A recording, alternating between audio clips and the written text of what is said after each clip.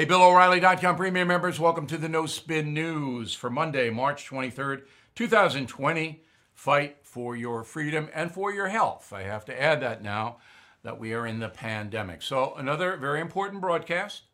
I'm going to go through it methodically. You might want to have a pen and paper when you watch us. Some very good information for you and your family. So this bailout bill, I've got to tell you, both parties, but primarily the Democrats, are not looking out for you or me. So essentially what happens is that the federal government's going to spend about $2 trillion to try to prop up the economy, and that means getting workers payments, making it easier for individual Americans to survive if they lose their jobs, if bad things happen because of the coronavirus. But you got to pass a bill. You got to pass a spending bill. And the Democrats want to load it up with all kinds of Green New Deal stuff, things that have nothing to do with fighting the pandemic. They want to throw in all kinds of crazy stuff. Let me give you a few examples, all right? So Nancy Pelosi wants a $10,000 student loan forgiveness. That has nothing to do with it, all right? And then Alexandria Ocasio-Cortez wants cash payments designed to curb economic damage for everybody. Everybody. I don't need cash payments, all right, Congresswoman? And then Bernie Sanders, I mean, it's ridiculous. He wants everything free, everything, on the road to socialism.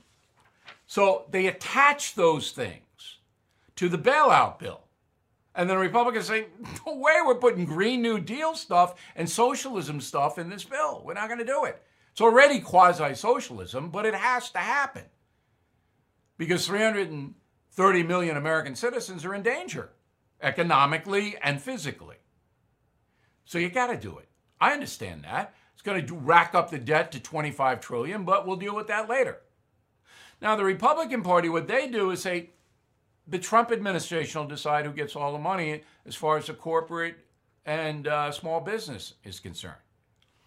But you can't do that because then the Trump administration could lean on corporations in a variety of ways, saying, hey, you either cooperate with us or you don't get the money. And that can bleed over into the political realm. So the Democrats, and me too, are going, well, you got to be more defined than that. You just can't make all the calls about who gets the money. Because you could use it as revenge, you could use it as an incentive. You could do, look, the potential for corruption in that kind of a system is through the roof. So that's the Republicans. They're not as bad as the Democrats, are just off the chart bad.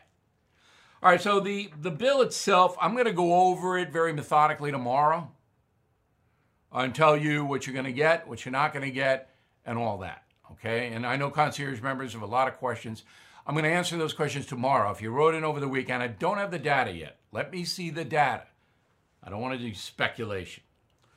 Okay, so the big villains in the holdup, the delay of the bailout bill are Schumer, Senate Minority Leader, Pelosi, Speaker of the House, and the socialist part of the Democratic Party, which has taken over the whole party. You are listening to a free excerpt from BillO'Reilly.com's No Spin News broadcast, where you can actually see me.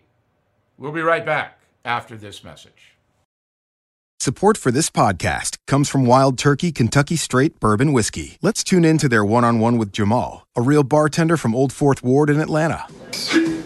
I'm making you an old-fashioned today with Wild Turkey Bourbon 101. It just really stands up very well in a classic cocktail like the old-fashioned. It has that perfect boldness. Wild Turkey. Wild Turkey Distilling Company, Lawrenceburg, Kentucky. Copyright 2020, Campari American, New York, New York. Never compromise, drink responsibly. A top super PAC for the Democrats launches a $6 million campaign to attack President Trump on coronavirus.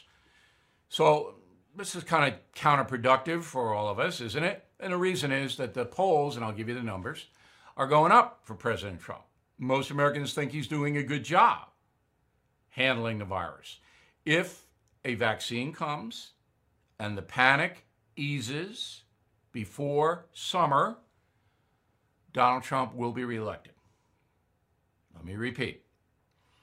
if a vaccine comes, and they're supposedly in phase 3 trials, before midsummer, he's reelected. Democrats know that. Press knows it. They got to do everything they can to try to destroy him now. The vaccine is everything. Let's go to the media. Okay, we got two things here. So NBC's White House correspondent is a man named Peter Alexander. I do not know him. All right, I've never met him. I don't watch NBC News much. I know Comcast, the parent company of NBC, hates Donald Trump, and that's evident in MSNBC and NBC News reporting. I've said good things about Lester Holt, the primary anchor at NBC. I work with Lester. Channel 2 in New York City. I respect Lester, but he's one man against a corporation. Corporation despises Donald Trump. So I'm going to run a soundbite where the president actually attacked Peter Alexander. Go. Clarity, Dr. Fauci said there is no magic drug for coronavirus right now, which you would agree. I guess on this issue, I think we only disagree a little bit. Sorry. I disagree. Maybe and maybe not. Maybe there is, maybe there isn't. We have to see. We're going to know. Is it possible that your impulse to put a positive spin on things may be giving Americans a false sense of hope? No, I don't think so. Misrepresenting preparedness right now. No, I don't think so. I think that I think it's got the not yet approved drug. Such a lovely question. So what do you say to Americans who are nearly 200 dead? What do you say to Americans who are scared, though? I guess nearly 200 dead, 14,000 who are sick, millions, as you witnessed, who are scared right now. What do you say to Americans who are watching you right now who are scared? I say that you're a terrible reporter. That's what I say. Go ahead. I think it's a very nasty question, and I think it's a very bad signal that you're putting out to the American people. The American people are looking for answers, and they're looking for hope. And you're doing sensationalism. Okay. It is the President of the United States' job to calm things down, to give people hope. That's why in the beginning, even though Donald Trump stopped the flights from China, he wasn't screaming, oh, a virus is coming, like Paul Revere and the British. He didn't want to tank the markets. He wanted to maintain calm. And he was hoping, the president was hoping, that it wouldn't be that bad. Turns out it is that bad.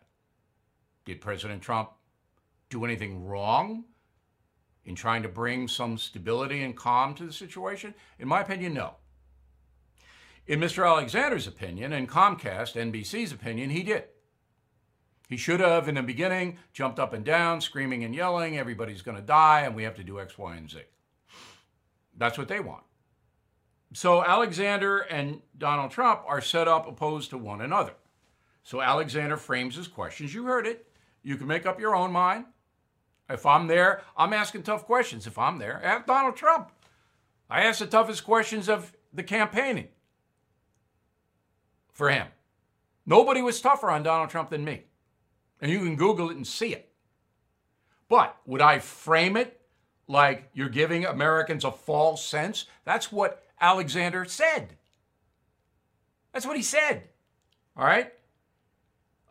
Maybe giving Americans a false sense. Like he's doing it on purpose to mislead. That's just awful. You are listening to a free excerpt from BillO'Reilly.com's No Spin News broadcast, where you can actually see me. We'll be right back after this message. Support for this podcast comes from Dropbox Business. Think about the people you work with. You're all supremely different, which is why Dropbox designed a new workspace where whatever works best for you works best for your team, where every file and app connect. Tasks not only assign work, but also help organize it, where you can create new decks, spreadsheets, and even launch video calls without ever needing to leave your workspace. That's Dropbox Business, a space for teamwork your way. Visit Dropbox.com/teams at work for a 30-day free trial. All right, here's my final thought of the day. This came out of nowhere. Everybody knows that. In January, early February, nobody thought about any virus, pandemic, isolation, collapsing economy, bad stock market, all of that. Nobody. I didn't have any clue. Although, as I said, I knew this virus was going to be troublesome. I had no idea it was going to be a pandemic on January 22nd, and I gave you a heads up. Now we are living history. So here's what I'm doing. I'm keeping a diary of the pandemic. And every day I'm writing stuff down that I see. Now, in my hometown on Long Island, people have been good. Not too many nuts. However, some Americans are misbehaving. Write it down. Write about what you see, what you're feeling, how your family is reacting. Write it all down. Because that's going to be important in the future. Your mind will, your memories fade. Keep in your diary, keep a media section and who in the media is trying to scare you, dishonestly reporting, all of that. And then every week or so, send me the names. Because I can't see everything. You see media doing bad stuff? Let me know. We'll see you tomorrow.